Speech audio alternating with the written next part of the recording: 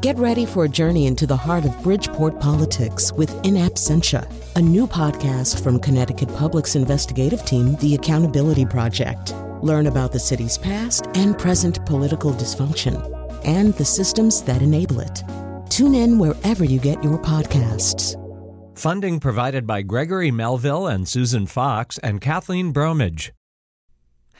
You're about to hear a rebroadcast of Where We Live. It was originally recorded June 7th, 2019.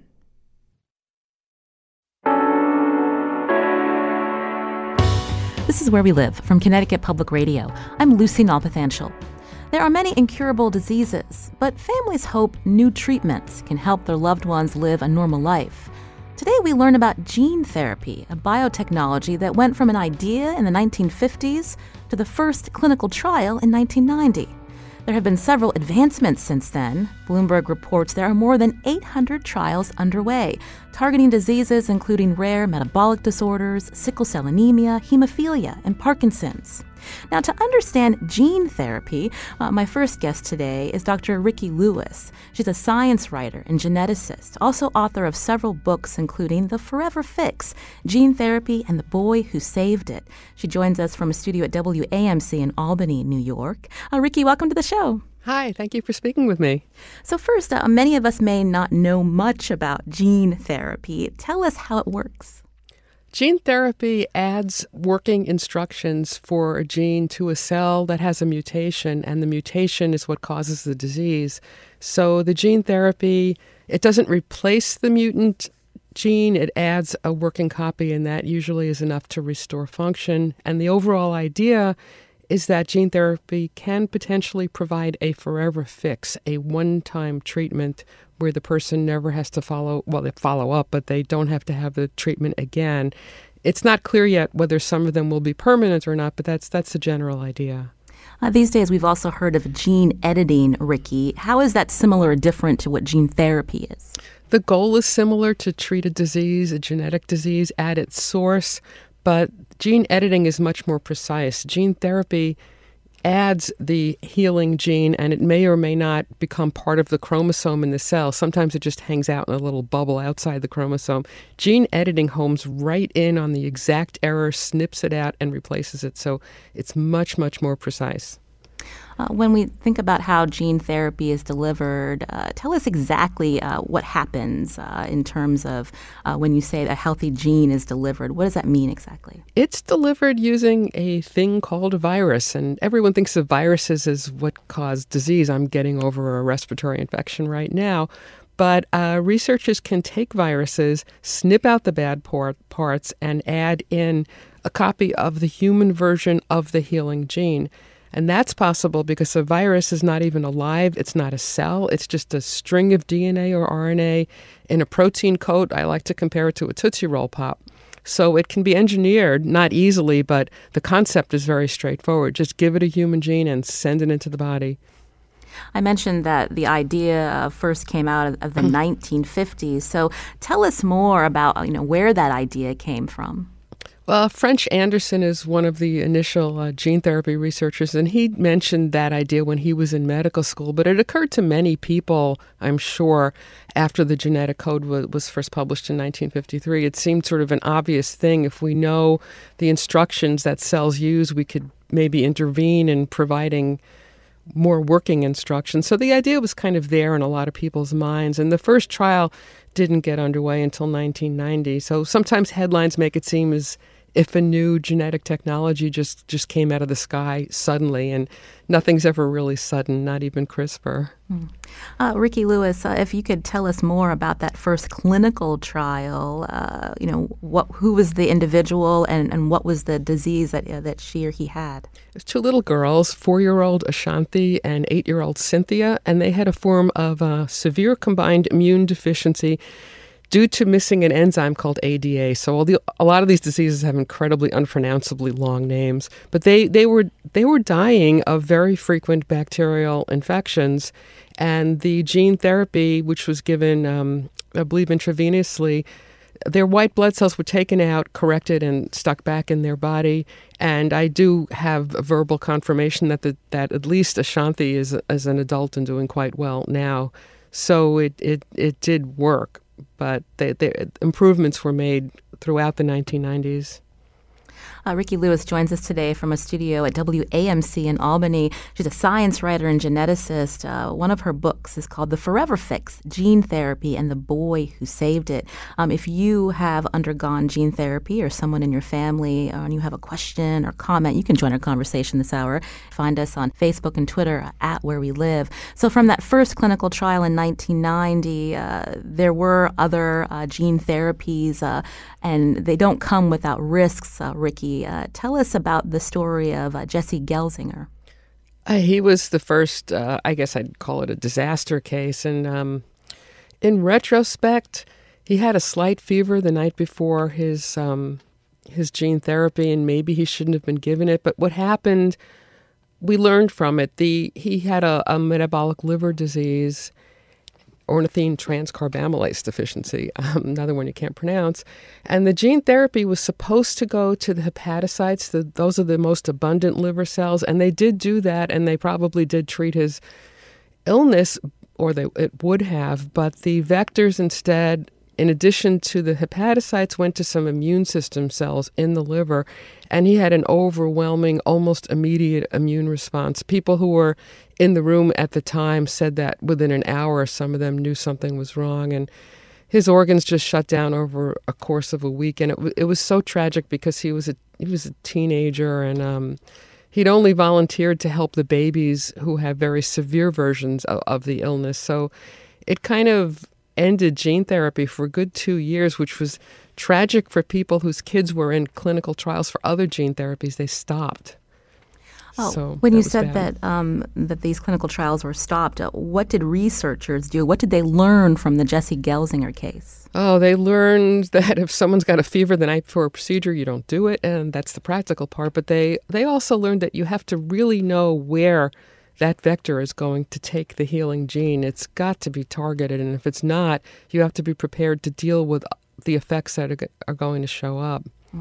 You mentioned that it kind of did put a halt to gene therapy. So how did researchers, how were they able to restart it where people that were hearing about gene therapies felt confident to enroll their son or daughter?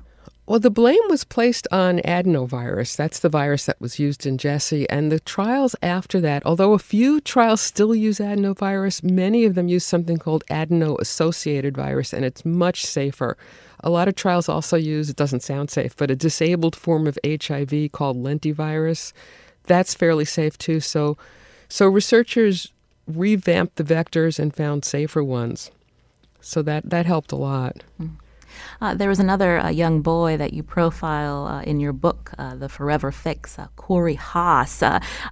His case is seen as saving gene therapy. Tell us about him. Oh, Corey, yeah. That story starts at about 2007, 2008. I was sort of aware that in England, gene therapy trials were progressing to halt a form of inherited blindness. And I thought it was interesting, but I didn't really pay that much attention to it. And then here's a shout out to local hometown newspapers. About a year later, I picked up the Schenectady Gazette, and there on the front page is the story of Corey Haas, who lived a half hour from me, who was one of the first people treated with the gene therapy when he was 8 years old. So the next morning, I hightailed it over to Corey's house, and that's how the book was born. It fell on my doorstep, literally. So it was a fantastic story because this was a little boy who was on the road to complete and total blindness, and a couple of days after the gene therapy, he was blinded by the sunlight he could see so well. So it was pretty amazing. Yeah, that does sound amazing. So these other profiles that we just heard about, children inheriting these fatal diseases, for Corey, it was something that would lead to blindness. We actually have a clip of Corey Haas, who was in an interview with CBS News back in 2009. What was your reaction when you heard about this? That maybe there might be something that might be able to help you a little bit? Oh, if there's something that's going to help me see, then I'm all for it. All for it, yeah, absolutely. Were you scared because you have to go, it was an operation, right? Is it an operation? Yeah. Yeah, were you kind of scared a little bit? Yeah. Yeah. And then how long was it before you knew there was a change? Oh, 4 days. About 4 days? Yep. Was that something that startled the researchers, Ricky, that 4 days after getting this treatment, he was able to see better? Well, they knew from the cases in England that the vision was restored, but in there it was a couple of weeks. It was 4 to 8 weeks. To have it happen just a couple of days was pretty amazing. And it happened over and over and over, and that's why it was the first gene therapy approval in the U.S. In your book, The Forever Fix, you interview his parents.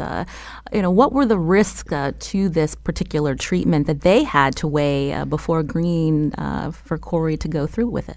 Well, it was safer than other gene therapies that are more systemic because it was, I don't mean to say just his eye, but it was a very isolated part of the body, and they knew he would be blind anyway. So in a way, they had nothing to lose. The surgery probably couldn't have made him any worse. And they do treat one eye first and make sure it's working before they treat the second eye. And how long before the second eye was treated for Corey? They waited more than a year because back then they were being so conservative about everything, but now they do them much closer in time, just a couple of weeks.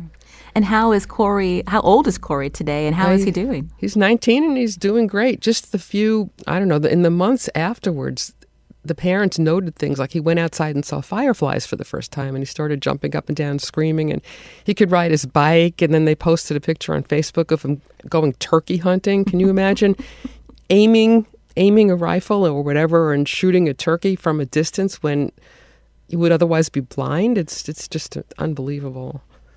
My guest today is science journalist Dr. Ricky Lewis. She's also a geneticist, author of the book The Forever Fix, Gene Therapy and the Boy Who Saved It. After the break, we're going to learn more about how gene therapy has advanced and hear another personal story here on Where We Live.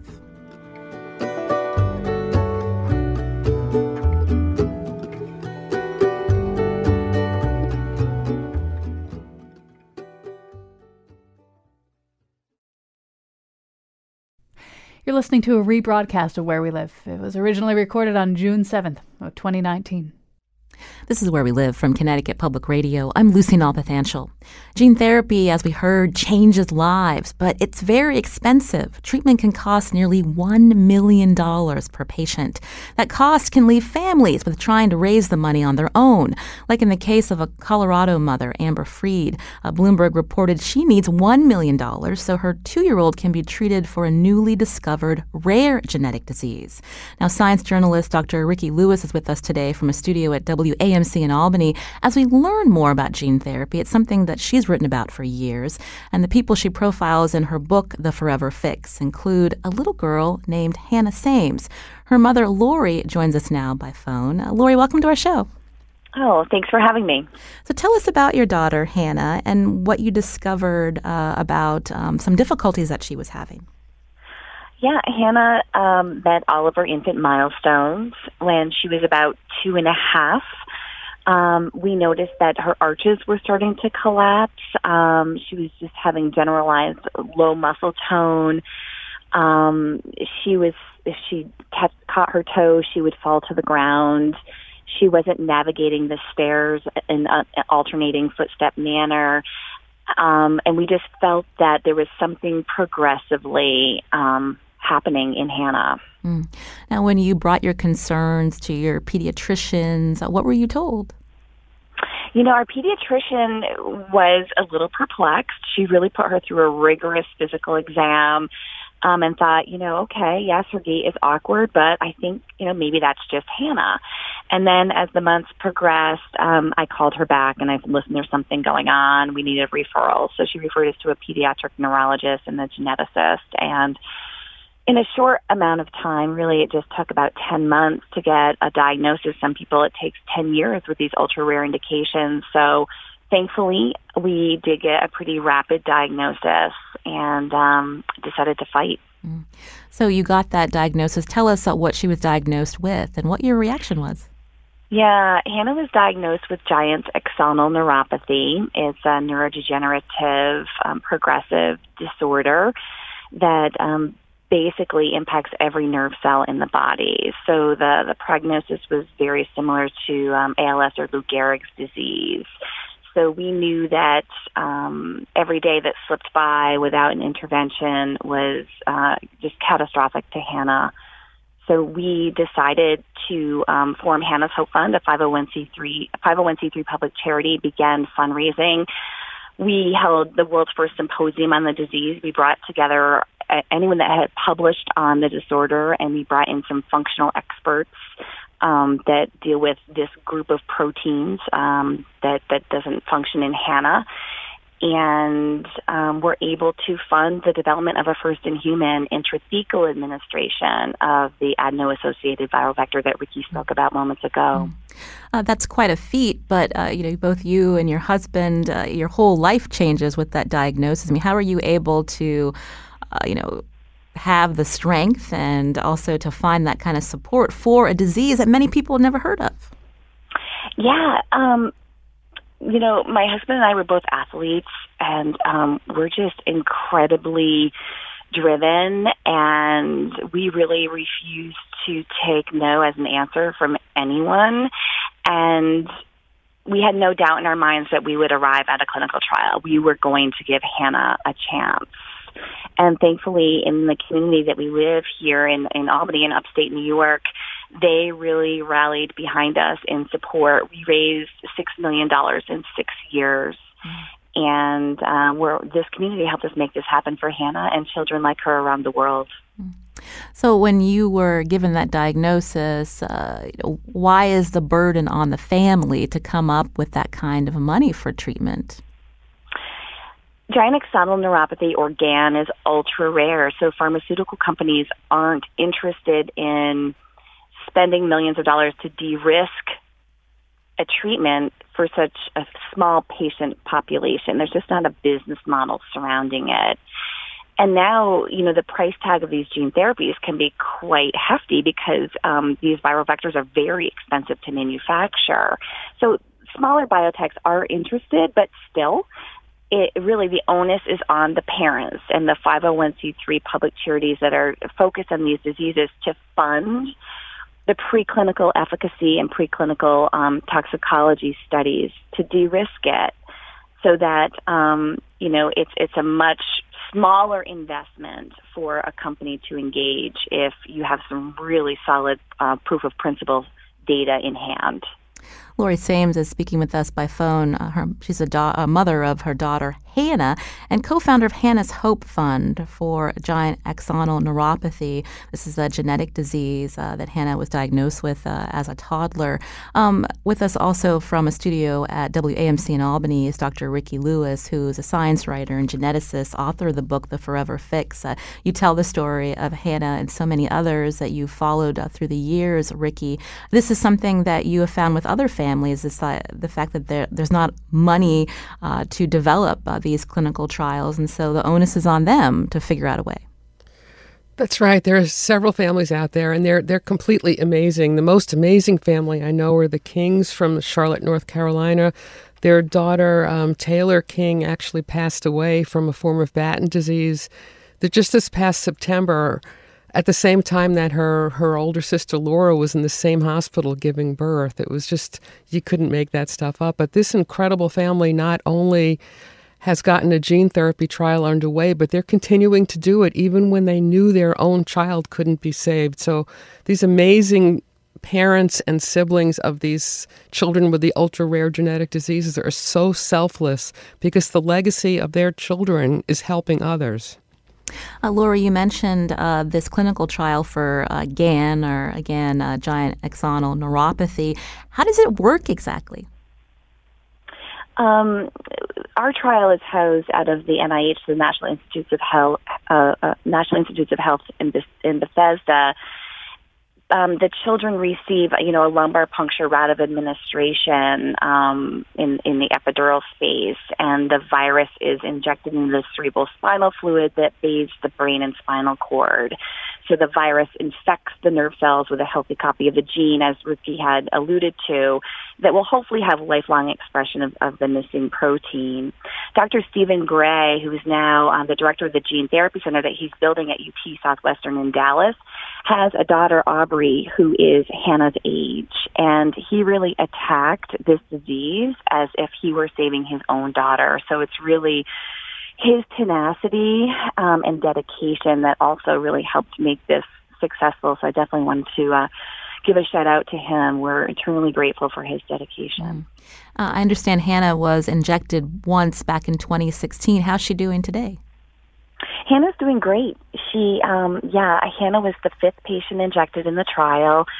She's thankfully very stable. She's a 15-year-old homozygous deletion, which means she makes no protein at all, and she can still stand and transition to the toilet. Her fine motor skills are still good. Her upper body strength is still good. She's smart, witty, and happy, and we feel very, very lucky.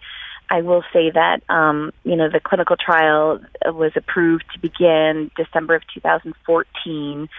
So, in basically 4.5 years, they've only been able to inject 11 patients. There's other gene therapy trials underway that Ricky spoke of. One of them, another form of Batten, which is the CLN6 gene. They injected 12 patients in 3 years. So, we're really disappointed that the pace of the trial at the National Institutes of Health has been so glacial, because there are patients around the world literally dying to receive this injection. So we're really hoping that the pace of the trial will pick up and hopefully will lead to an approval, so this can be available to all that need it. Ricky, is that approval process tricky when a group can be so small that's undergoing that clinical trial? It can be difficult. Usually, a small biotech will take on the phase 1-2 clinical trial. That's on only a few patients, but you need to have the numbers, and that's difficult for a very rare disease when there's a few hundred people, maybe even less than that in the world affected. But many times for the phase 3 clinical trial that has to increase the numbers, a larger pharmaceutical company will come in and take over from the smaller ones. So that's how that's happening. But in terms of the economics, even though the initial price tag is horrifically high, like $1 million, you have to factor in which treatments the gene therapy is replacing. For example, to get clotting factor for somebody with hemophilia for a decade would cost $5 million. So let's say you had a 32-year-old with hemophilia that you could treat and stop the disease. Even if that treatment cost $1 million, the clotting factor would cost much more than that. So I don't know who in the pipeline does the medical economics, but you have to think about the gene therapy cost versus what would it cost otherwise.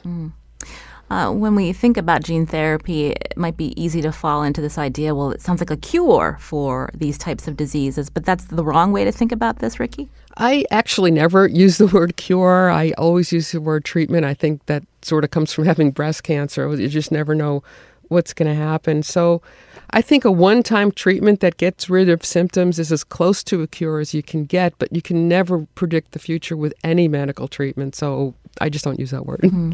And Lori, the injection happened in 2016 for Hannah. So will she receive another one, or is this it?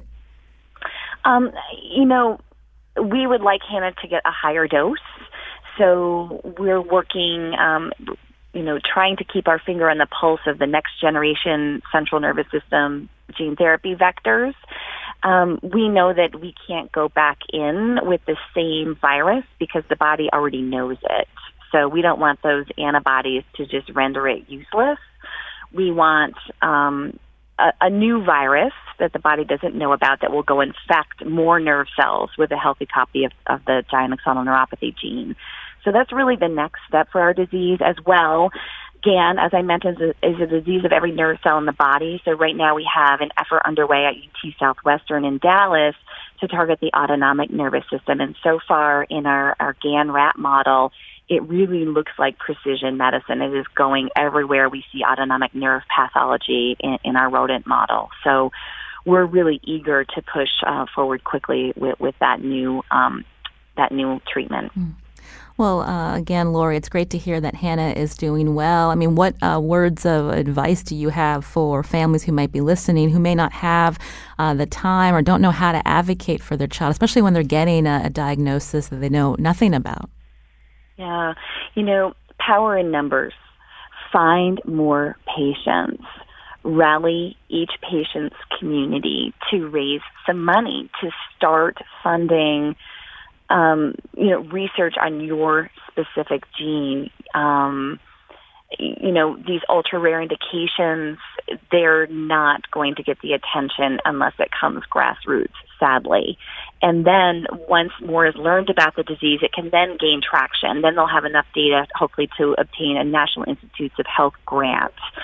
Or perhaps, if what you're doing could apply to a more prevalent indication, you may be able to pique the interest of a pharmaceutical company to get involved. But sadly, it's a grassroots initiative to really start getting attention to your disease. Well, Lori Sames, again, her mother of Hannah Sames and co-founder of Hannah's Hope Fund for Giant Axonal Neuropathy. We'll have more information on our website, WNPR.org/wherewelive. Lori, thank you for joining us today. Thank you. Thanks for having me.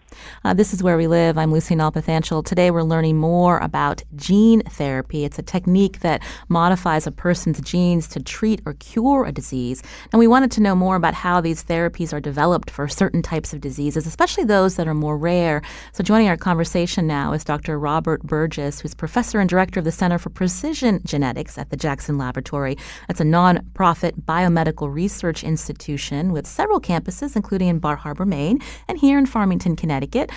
Robert, welcome to the show. Well, thank you for having me. So tell us about the work that you do in your lab. My work is a little more basic research. We're trying to identify some of the genes that underlie these diseases. We develop animal models for the diseases, and then working with people like Stephen Gray that Lori Sames mentioned, we actually then use those animal models to test therapies, including gene therapies. So, how is it decided, which diseases to focus on and then to move on to the clinical trial phase, Robert? Some of it is opportunistic. If there is a good amount of background information, if there's an animal model already available, if we already know a fair amount about the genetics of the disease, do we need to turn the gene on? Do we need to turn the gene off? What organs do we need to target? Do we need to target the nervous system or the muscle or the liver or all of the above? So that can help us. If there's a lot of prior information like that, sometimes we can move into a preclinical trial testing a therapy maybe in just a year or two. If we need to do all that background research, it might take much longer, maybe 5 years or 10 years. We've heard about several different types of genetic diseases already that are hard to pronounce. But when we think about how researchers, even pharmaceutical companies, move forward on clinical trials, is it easier to do that for more common diseases versus the ones that we've heard about that affect very small population? There's some interesting economics that's kind of been mentioned here. So advantages of the rare diseases are the trials are actually in some ways easier because there are just fewer patients. If you're going to try to treat a very common disease like diabetes, you're going to need a very large clinical trial to show that it's safe and effective. If you're treating these very rare diseases, there's the advantage that there probably aren't very many patients. So you might, a few drugs for things like spinal muscular atrophy have been approved recently on very limited trials, just a few dozen patients. So in that regard, the trials are easier. The challenge is actually finding those patients and also getting the pharmaceutical and biotech industry interested in the rarer diseases. Now, when you're in your lab and you're doing research on mice, can you describe a little more about how you make the decision to go from the animal to the human in this clinical trial? A lot of it is the availability of partners. This is very difficult to do through one lab and just one institution and one investigator. So we often will develop the animal model, and if it looks like a very good animal model, the genetics are very similar to the human genetics, and the disease that the mice develop is very similar to the disease that the people develop, that makes it a more attractive target. And then we start partnering with other investigators like Stephen Gray at UT Southwestern, who we've worked with. We have collaborations with people at Nationwide Children's Hospital in Columbus, Ohio, in their gene therapy center.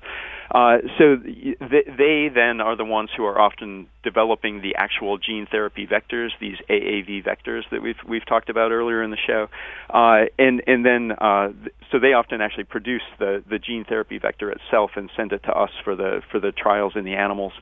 So it kind of comes down to a synergy of needing to find clinicians who have patients and researchers like myself who have the laboratory capacity in the animal models, and people like Steve Gray or people at Nationwide Children's Hospital who are then actually developing the gene therapy vectors that we can test. With us from a studio at WAMC in Albany is Ricky Lewis, who's a science writer and geneticist and also author of the book The Forever Fix, Gene Therapy and the Boy Who Saved It. Ricky, when parents, again, are hearing about these clinical trials, what do they have to weigh before, again, enrolling their child? And some of the questions that you've heard from parents in your research? It varies by disease and what the alternative would be to being in the clinical trial. And as everyone has said, when these diseases are so rare, there aren't really any alternatives. And to get things rolling, I mean, we're kind of lucky to be in the age of social media. Places like Facebook make it so much easier to connect with other families. And as Lori said, there's definitely strength in the numbers. I guess the flip side is with the internet, sometimes the information you find may not be helpful for you to make the right decision. Well, then you learn your way around what's out there rather than reading media that's written for the general population. I don't mean to sound like a snob here, but going to Google Scholar and finding the actual papers in the medical literature is the way to go in finding information. And just cold emailing researchers, you'd be surprised, they do answer. And that's the way to get to a trial. I was contacted through Facebook about 3 weeks ago from a mother who has a toddler who has not only a very rare disease, but an incredibly rare type of mutation, which is very similar to Hannah Sames's situation. And I've been working with her to try to find a type of therapy that we think will work. And she actually had a neurologist tell her to go home and enjoy her son while she can. And like Lori Sames, who I thought of immediately, she will not take no for an answer. So there are answers. There's always an answer of something that can be tried. When we look back at that Jesse Gelsinger case back in 1999, again, he had a genetic disease of the liver, and he passed away after receiving gene therapy. Did his family have all the information they needed at that point to make the right decision, or from Jesse himself? At the time, it's been several years since I wrote the book, so I don't remember all the details, but his father wrote a long, detailed paper. You can just Google Jesse Gelsinger's father and you'll find it. And he felt that they were not adequately prepared for what could happen. With us again by phone is Dr. Robert Burgess, the professor and director of the Center for Precision Genetics at the Jackson Laboratory. This is a nonprofit research institution that has locations in Maine and also here in Connecticut. With the work that you're doing, Rob, what's your relationship with families who are looking for some type of treatment to help other loved ones? Yeah, I'm contacted not certainly on a daily basis, but a few times a year by patients who are interested in what we're doing, or they've heard about some of our work in these preclinical gene therapy studies, and a few that are getting a little closer to actually going to clinical trials. And there's a awkward. First of all, I'm not a clinician, so I can't offer them any medical advice. I can tell them sort of what the status of the research field is now.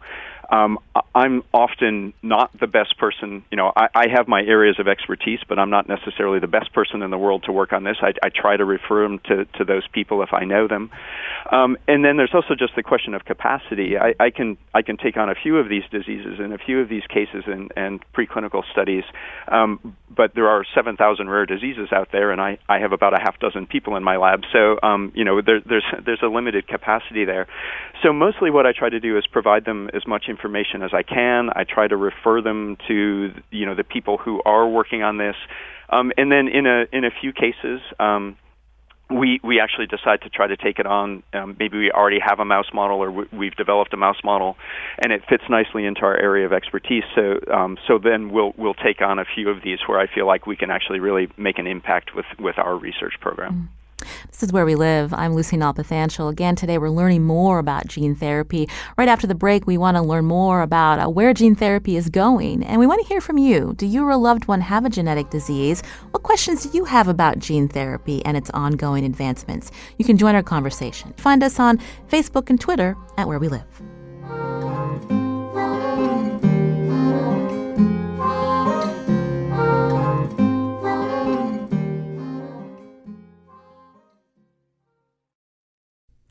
You're listening to a rebroadcast of Where We Live. It was originally recorded on June 7th of 2019.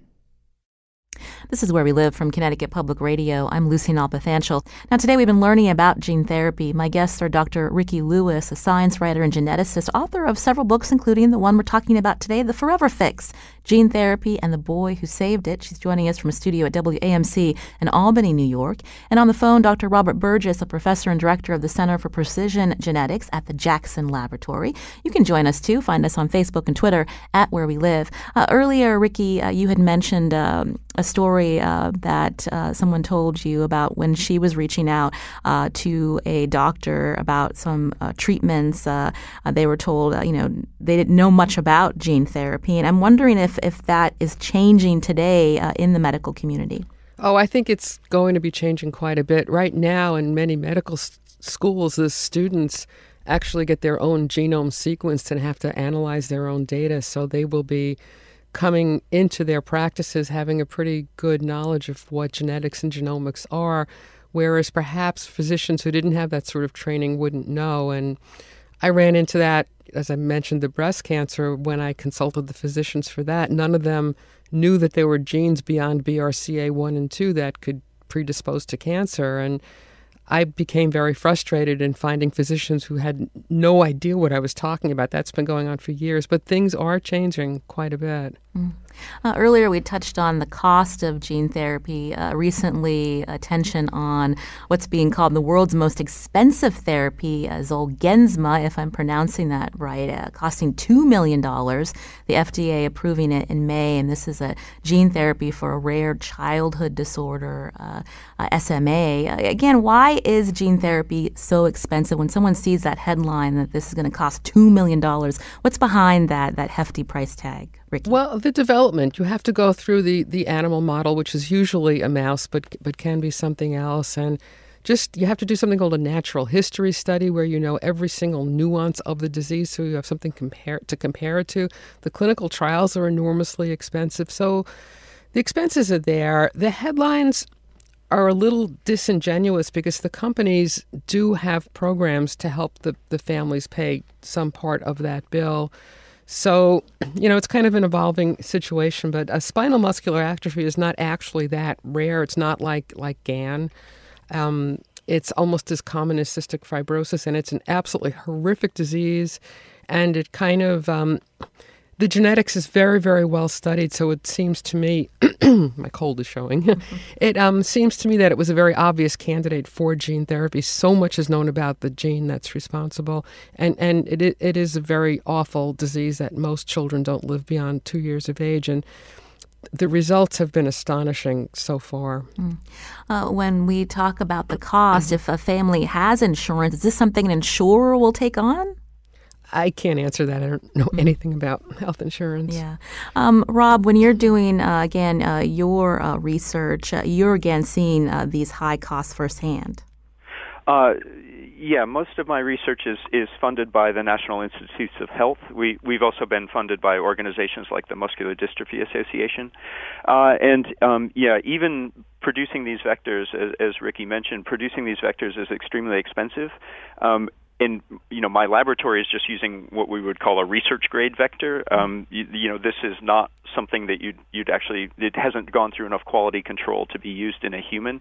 And even just producing those vectors is really quite expensive. So, there's surely a markup on this $2 million price tag, but it's not a giant markup. It's not a factor of 10 markup, for example.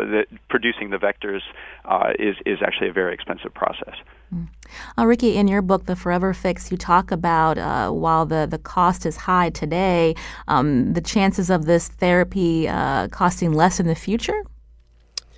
Oh, again, I'm not an economist, so I'm not really sure how that will go. But I can look ahead about 10 years, and I think that what is going to happen is that genome sequencing is going to be done on newborns. It's already been done in pilot studies on thousands of newborns, so that the multi-year diagnostic odyssey will shift down to a couple of days, and diagnoses will come quicker, and treatments will be there. I know it sounds kind of rose-colored glasses, but I really see that happening. Knowing the diagnoses earlier and finding all these precision techniques, I think a lot of diseases are going to be treatable. And it's not just gene therapy. There are some other treatments as well. Something I wanted to ask you, Ricky, when an individual undergoes a gene therapy later on in life when they may decide to have children, are there risks for that child inheriting that same disease? Well, the gene hasn't been altered, but most of the diseases that are treated are recessive, so the partner would have to also be a carrier to have the child face the risk.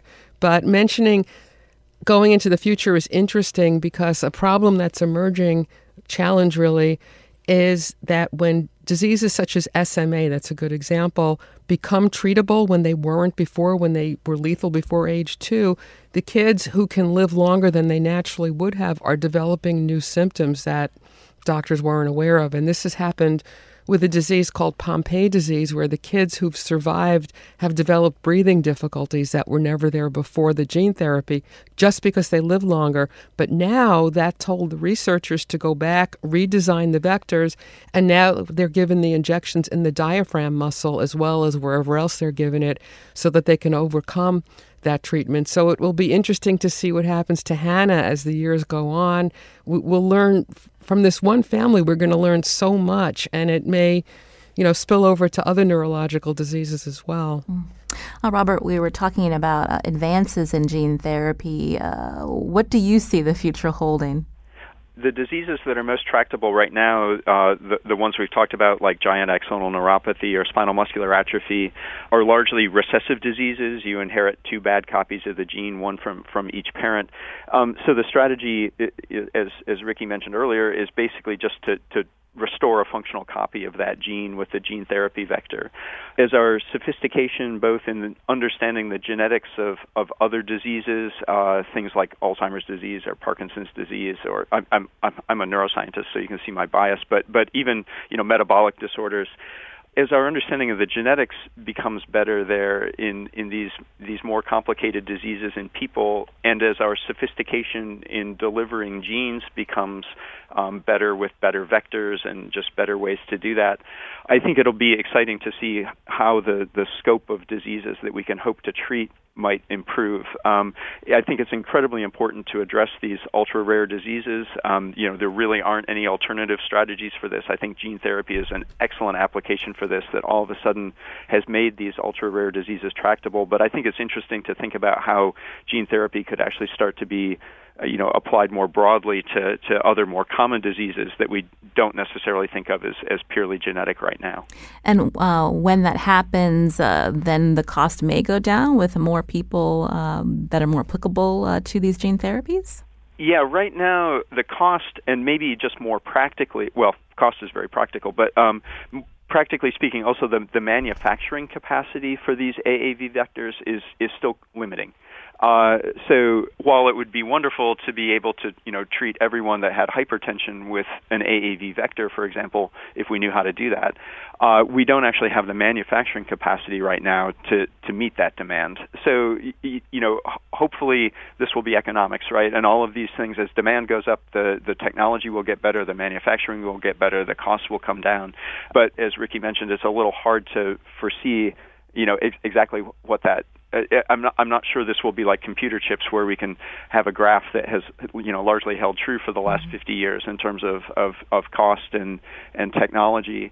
Hopefully something like that will be true, and obviously the more attention and the more market there is for these things, the more research and the more development will be done towards both the manufacturing capacity and the cost. But so I'm sure it will happen, but I'm not sure if we can promise exactly the same curve that we've seen on things like computer memory, for example. Rob, in your work, again, when we think about rare diseases, this is something that's supported greatly by the National Institutes for Health? Yes, most of my work is supported by National Institutes of Health. And again, in some cases, since my lab is focused mostly on neuromuscular diseases, we have been supported by the Muscular Dystrophy Association also in the past. But, NIH, actually, National Institutes of Health, has an active program looking at these rare diseases. They are not pharmaceutical companies, understandably, are focused on a return on their investment, and the more patients you have the potential to treat, the greater your potential return on that investment. National Institutes of Health actually is very supportive of this rare disease research. Ricky Lewis, again, you've been in touch with many patients and families. When they see the advancements in gene therapies, are they excited about the future? They are, and as time, I've been thinking about gene therapy for decades, and there's just a more positive environment now than I've ever seen before, probably because of a couple of the setbacks. But yeah, it's a promising future. People aren't afraid of genes anymore, especially, this is a whole different topic, but with the consumer genetic testing availability, people just are better educated. They understand what genes are. They know what the enemy is in terms of the diseases. So, yeah, things are looking up. There are several different ways to attack genetic disease now, and we're seeing the first FDA approvals, and that's just terrific. More awareness in the broader public, as you mentioned. Do they see gene therapy as a revolution of sorts? That's what some headlines claim? I don't know.